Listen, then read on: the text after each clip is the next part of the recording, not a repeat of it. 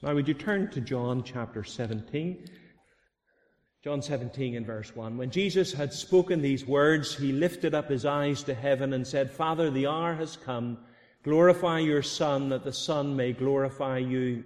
Since you have given him authority over all flesh to give eternal life to all whom you have given him. And this is eternal life, that they know you, the only true God, and Jesus Christ, whom you have sent.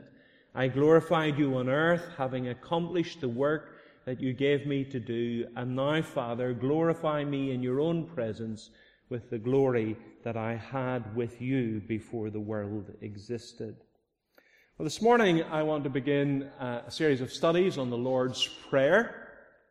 Not Our Father, which art in heaven, hallowed be your name, which is not really the Lord's Prayer, but the disciples' prayer. It was a prayer given by Jesus to teach his disciples how to pray, but rather, Father, the hour has come, glorify your Son, that your Son may glorify you. Martin Lloyd-Jones called this the Holy of Holies of scriptural revelation. And John Brown, the 18th century commentator, says the 17th chapter of the Gospel of John is without doubt the most remarkable portion of the most remarkable book in all the world. You see, in this prayer, we're taken into the very heart of the Godhead, and we are allowed, as it were, to listen to a conversation between the first and second persons of the Trinity. It is indeed holy ground that must be approached with awe and with reverence. And one can understand the feelings of the 17th century German Moravian preacher Stein, who said that I would not dare to preach on John 17.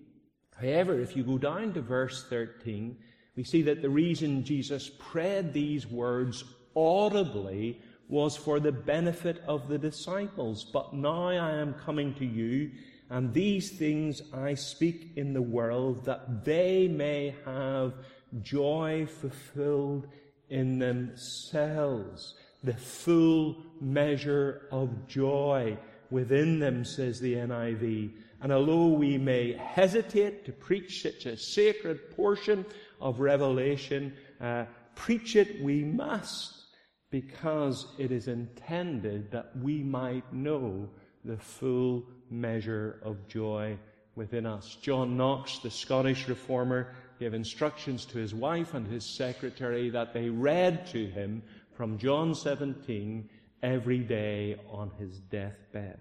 The prayer can be divided into three. In verses 1 to 5, he prays for himself. In verses 6 to 19, he prays for his disciples. And in verse 20 to the end of the chapter, he prays for all who will believe in him. So in a very real sense, you and I are the objects of this prayer. We are included. It was Cyril of Alexandria in the 5th century who first called it the high priestly prayer, because the Lord is interceding, doing the work of a high priest on behalf of his people. Now notice verse 1. When Jesus had spoken these things, he lifted up his eyes to heaven. We usually, as a mark of reverence, close our eyes and bow our heads. He opened his eyes and lifted his head. And although no posture for prayer is specified in Scripture, it's surely appropriate that as sinners we bow our heads and close our eyes. But as the sinless Son of God, Jesus opened his eyes and lifted his head. Now, this morning we want to look at the first 5 verses, the portion that we read together, where Jesus prays for himself.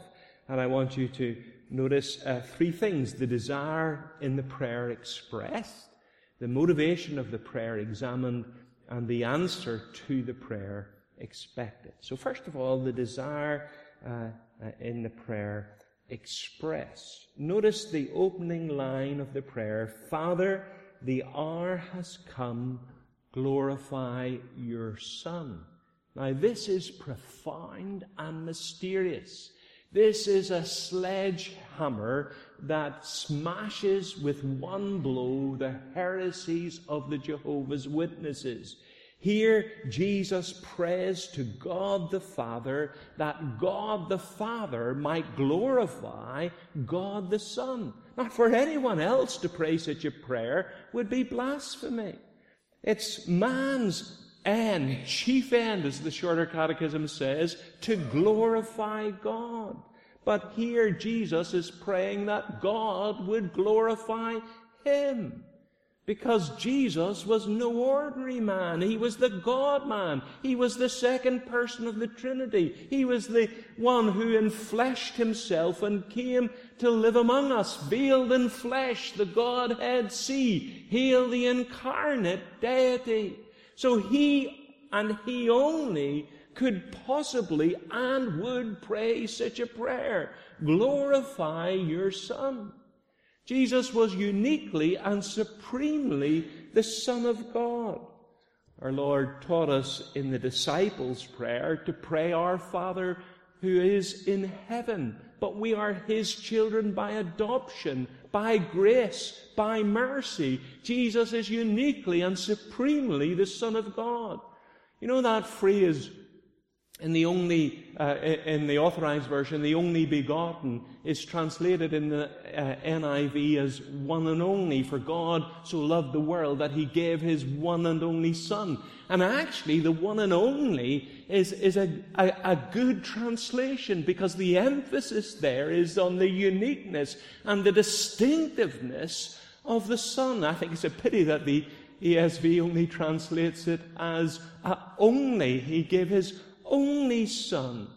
He is supremely the Son of God. That voice from heaven at his baptism, this is my beloved Son, in whom I am well pleased. And as the eternal Son of God, he took the nature of man. One of the unique features of this prayer is the absence of a confession of sin. There's no line within it, forgive us our trespasses as we forgive them who trespass against us. Because our Lord had no sin to confess. He was spotless and peerless. He was sinless. He was God. And so as God, he could legitimately and justly pray, Father, the hour has come, glorify your Son. No other person could or should pray such a prayer. Now, what did he mean when he prayed, glorify your Son? The dictionary defines glorify in 4 ways: to make glorious, to make more glorious, to worship, or to exalt. And it is in this last sense that Jesus uses the word to exalt, to lift up, to glorify. We know that our Lord Jesus, in coming into the world, veiled his glory. Look at verse 5. And now, Father, glorify me in your presence with the glory that I had with you before the world existed. That he was exalted and lifted high and glorified before the incarnation as the eternal Son of God. And that glory was veiled then when he came into the world. He looked like an ordinary man. There was nothing particularly attractive in the appearance of the Lord Jesus. Isaiah says he had no beauty that we should desire him. He looked like an ordinary man. There were times when his divinity burst through his humanity and he radiated glory at the transfiguration. But for the most part, he was, to all who knew him, to all who saw him, just an ordinary man. And now he prays that the Father would glorify him, that his true identity would be revealed and he would be exalted. Now, I want you just to notice the utter unselfishness of this prayer. So we have the desire in the prayer expressed, then the nature of the prayer examined. It's a totally unselfish request of the Lord Jesus, glorify your Son. Look at verse 1. Father, the hour has come. Glorify your Son, that your Son may glorify you. Jesus, as God, has the right to receive glory, but that's not his motivation in praying that he might be glorified. He prays that he might be glorified, that in turn he would glorify the Father, that in his glory the Father would be glorified too, that the glory of the Father and the glory of the Son are mutually dependent upon each other. And that was the motivation of Christ in making this request, that the Father would be glorified as he had been in his life. It was a constant goal of the Lord Jesus during his earthly ministry to glorify the Father. Look at verse 4. I glorified you on earth, having accomplished the work that you gave me to do. That's an interesting concept, isn't it? A concept that runs contrary to much current evangelical thought. That you glorify God not simply through expressions of worship, but by obedience to his word. That you live your life in worship. During his life, Jesus executed all the Father's will, and in that obedience, he glorified the Father. A woman's work is never done, we're told. And I can identify with that because a pastor's work is never done. There's always something else to do. There's someone to visit, somebody to speak to, another sermon to write.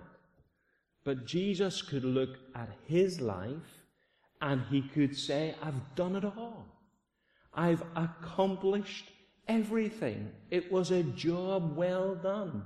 And the work that he was given by the Father was completed. And what motivated him in that arduous fulfillment of the will of God is the glory of God, the exaltation of God. He glorified God by his life in completing the work that the Father had given him to do. But now he is praying that he might glorify God not simply in his life, but in his death. Notice that little phrase there in verse 1. Father, the hour has come. Glorify your Son, that your Son may glorify you. Now that phrase, the hour, or the time as it is in the NIV, is a very important phrase in John's Gospel. Do you remember at the wedding feast in Cana of Galilee when Mary was putting her son under pressure to solve the problem of the run-out wine? And our Lord responds and says, my hour has not yet come. In John 7 and verse 30, the Jews tried to seize Jesus, but they couldn't lay hold of him because we're told his hour had not yet come. This section of John's Gospel, the Upper Room Discourse, begins back in John 13 and verse 1, and we're told Jesus knew that his hour had come. Or just look up to the end of chapter 16 and verse 32. Behold, the hour is coming. Indeed, it has come when you will be scattered. And that phrase, the hour, refers to his death. And now Jesus prays that God would be glorified in his death just as he was by his life. Glorify me, accept my work, raise me from the dead, take me back into heaven, that by my death great glory will be brought to your name. If you turn back just to John chapter 12, and it would be helpful just if you turn there, John chapter 12 and verse 27. John chapter 12 and verse 27, we read these words, John 12:27. John 12:27, now my soul is troubled, and what shall I say? Father, save me from this hour. Notice that phrase, this hour. But for this purpose I have come to this hour. Father, glorify your name. Then a voice came from heaven, I have glorified it, and I will glorify it again. So Jesus is praying that by his death the Father would be glorified, and the Father in this previous reference in John chapter 12 says, look, I have glorified my name through your life, and now I will glorify it through your death. This was the great motivation in the life of the Lord Jesus, that the Father might be glorified by his obedience in his life and by the sacrifice of his death. What utter selflessness in the heart of the Lord Jesus. The reason that he prays that he might be glorified, that he might be vindicated, is that the Father himself would be exalted and glorified. And sometimes that's an emphasis that is greatly missing in our thinking and our theology. We think that his only motive in going to the cross was his love for us. And to be sure, that was a great motive. But how egocentric we are. He went to the cross not just because of his love for us, but because of his love for his Father, and that by his death, by that hour, the Father would be glorified. And what a great example that is then to us, to live our lives and to die our deaths for the glory of God. Whatever we do, whatever work we are allotted and assigned, the great constraining motive behind everything must be the glory of God. Paul says in 1 Corinthians 10 and verse 31, whatever you do, do it all for the glory of God. Is that your goal? Is that your ambition? That God's name will be glorified? So you don't ask what's best for you, what satisfies you, what's good for you, but what glorifies God. This is man's chief end, to glorify God and enjoy him forever. The motivation explained, that he's praying that the Father would glorify him by his death, that glory in turn would be brought to the Father. The desire in the prayer expressed, the motivation of the prayer examined. The third thing I want you to notice is the answer to the prayer expected. If Jesus is praying that both he and the Father might be glorified by his death, we've got to ask, how is the Father and how is Jesus glorified by the death of Jesus? Because death is a horrible thing. And Jesus died a horrible death. He was beaten, stripped, mocked, spat upon, nailed to the cross. All hell was laid on him, and from the depths of his sorrow he cried, my God, why have you forsaken me? How was this prayer answered? How could the death of Jesus bring glory to Jesus and glory to the Father? Well, the answer is there in verse 2 and 3. Since. Now, the NIV says for. I think that's probably the best translation. The Authorized Version translation, this is just not adequate. It's just not good enough. Because there is a connection here. Jesus is praying that the name of the Father would be glorified. Well, how he's going to be glorified in the death of Jesus, since, here's the reason, since you have given him authority over all flesh to give eternal life to all whom you have given him, and this is eternal life, that they know the one, the only true God, and Jesus Christ whom you sent. You see then how the Father was to be glorified, how this prayer was to be answered, by the granting of the gift of eternal life. In other words, our Lord's Prayer and this petition is answered by the salvation of men and women. This is how the Son will be glorified, and this is how the death of Jesus will be effective, will ultimately bring glory to the Father by the giving, by the granting of eternal life. That nothing glorifies God more than the salvation of precious souls. And let's look at this salvation for a moment. This is truly remarkable. Look at verse 2, the source of eternal life. Let's read it carefully. Since you have given him authority over all flesh to give eternal life to all whom you have given him. Let me repeat that. Since you have given him authority over all flesh to give eternal life to all whom you have given him. It's a wonderful verse. But it's not a widely accepted verse. Look at what he says. The Father has given to Jesus authority over all flesh. The NIV says over all people. He has given him authority over all of his creation, that he might grant eternal life.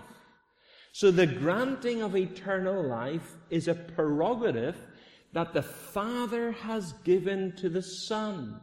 Eternal life is a gift that the Son bestows. It's a divine initiative as well as a divine prerogative. But Jesus goes further and he identifies the people to whom this eternal life will be granted.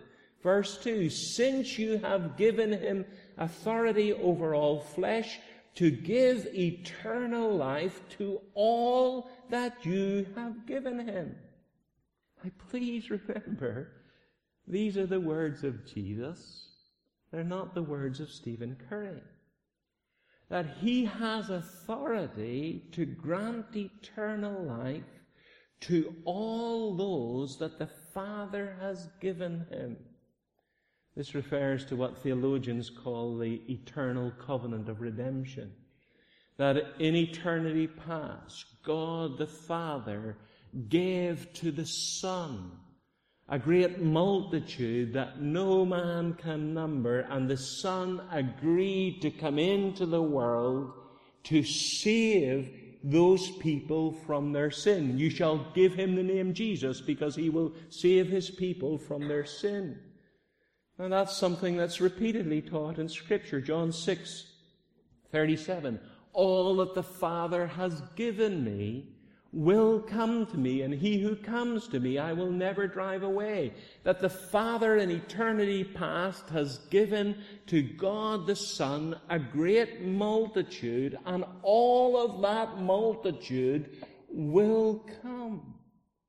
You see, in this high priestly prayer, Jesus takes us into the very inner councils of the Godhead and tells us that Christians were actually marked out and chosen for salvation. Now remember, these are the words of Jesus. What do you want me to do with them? Do you want me to ignore them? Do you want me to explain them away? Do you want me to give some weird and wonderful interpretation of them that will water them down? I think rather our response ought to be in humility with the hymn writer, say, why, O Lord, such love to me? O such love my soul still ponder, love so great, so rich and free.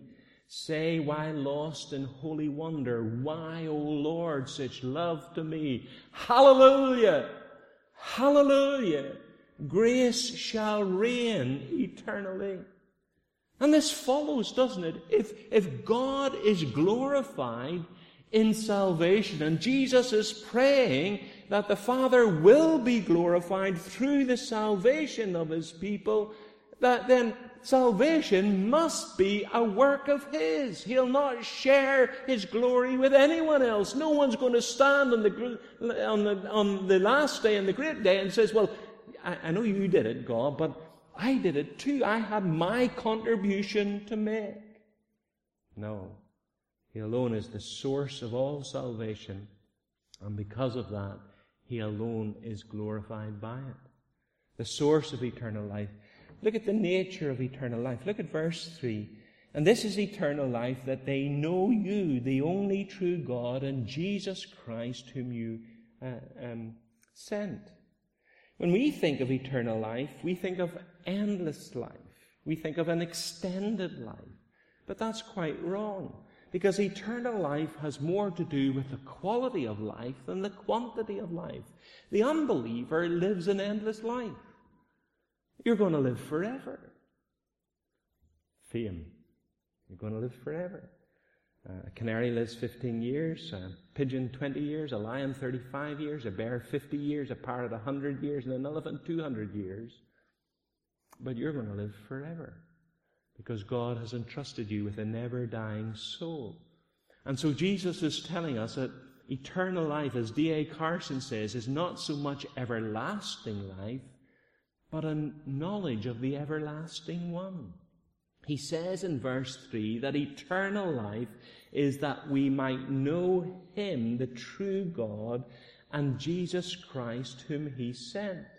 To know in Hebrew was much more than intellectual apprehension. It was a relationship. It was intimate. Adam knew his wife Eve, the Old Testament tells us.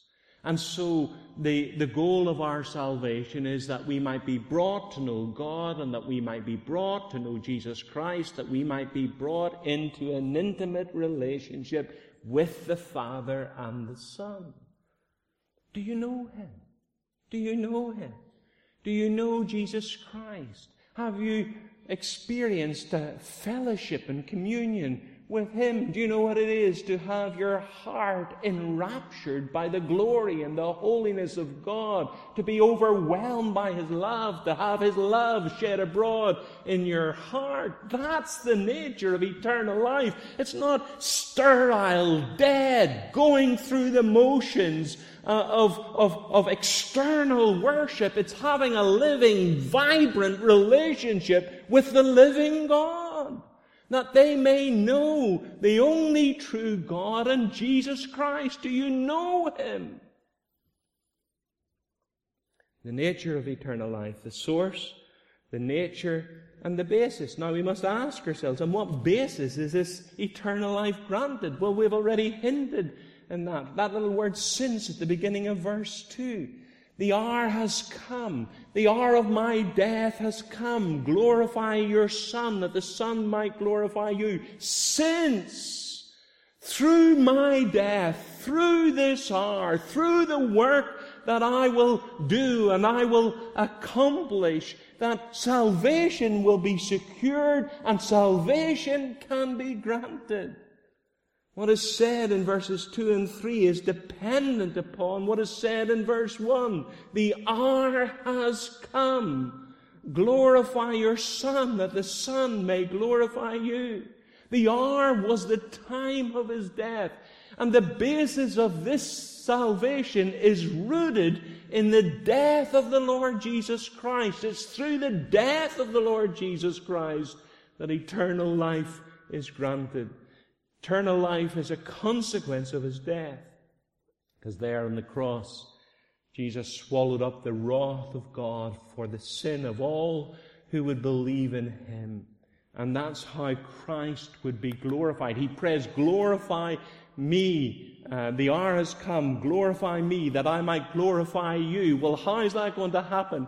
Because through the death of Christ, this great multitude from every tribe and kindred and nation and language would savingly be brought to faith in Jesus Christ. Their sin would be paid for, and their sin would be covered. His sin was a shameful and painful thing. There was nothing glorious about that hour. It was hideous. It was horrible. It was horrendous. But through His stripes and through His wounds, we are healed. He is our substitute, swallowed up the wrath of God so that he could justly grant eternal life to those who believe. His justice and his righteousness demanded that sin be paid for.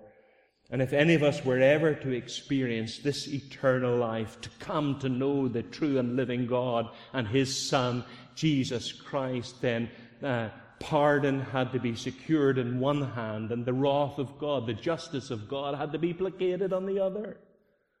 And so Christ came into the world with our names and identities in his mind and on his heart, and he went to the cross to bear their sin, that he might have the authority to grant them eternal life.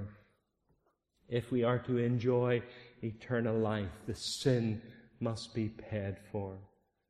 There's an ancient king who passed a law against a certain crime, that anyone who committed a crime in the kingdom would have both his eyes extracted, both his eyes put out. And his own son then committed that crime. And the legal system was such that justice had to be administered. The crime had to be paid for. And so the king stepped forward and he put out the eye of his son. And he also put out his own eye so that the full demands of the law were met. But in that, his son still experienced mercy. But Christ didn't do that. He didn't exact half the penalty from me, from him, and then half from the sinner.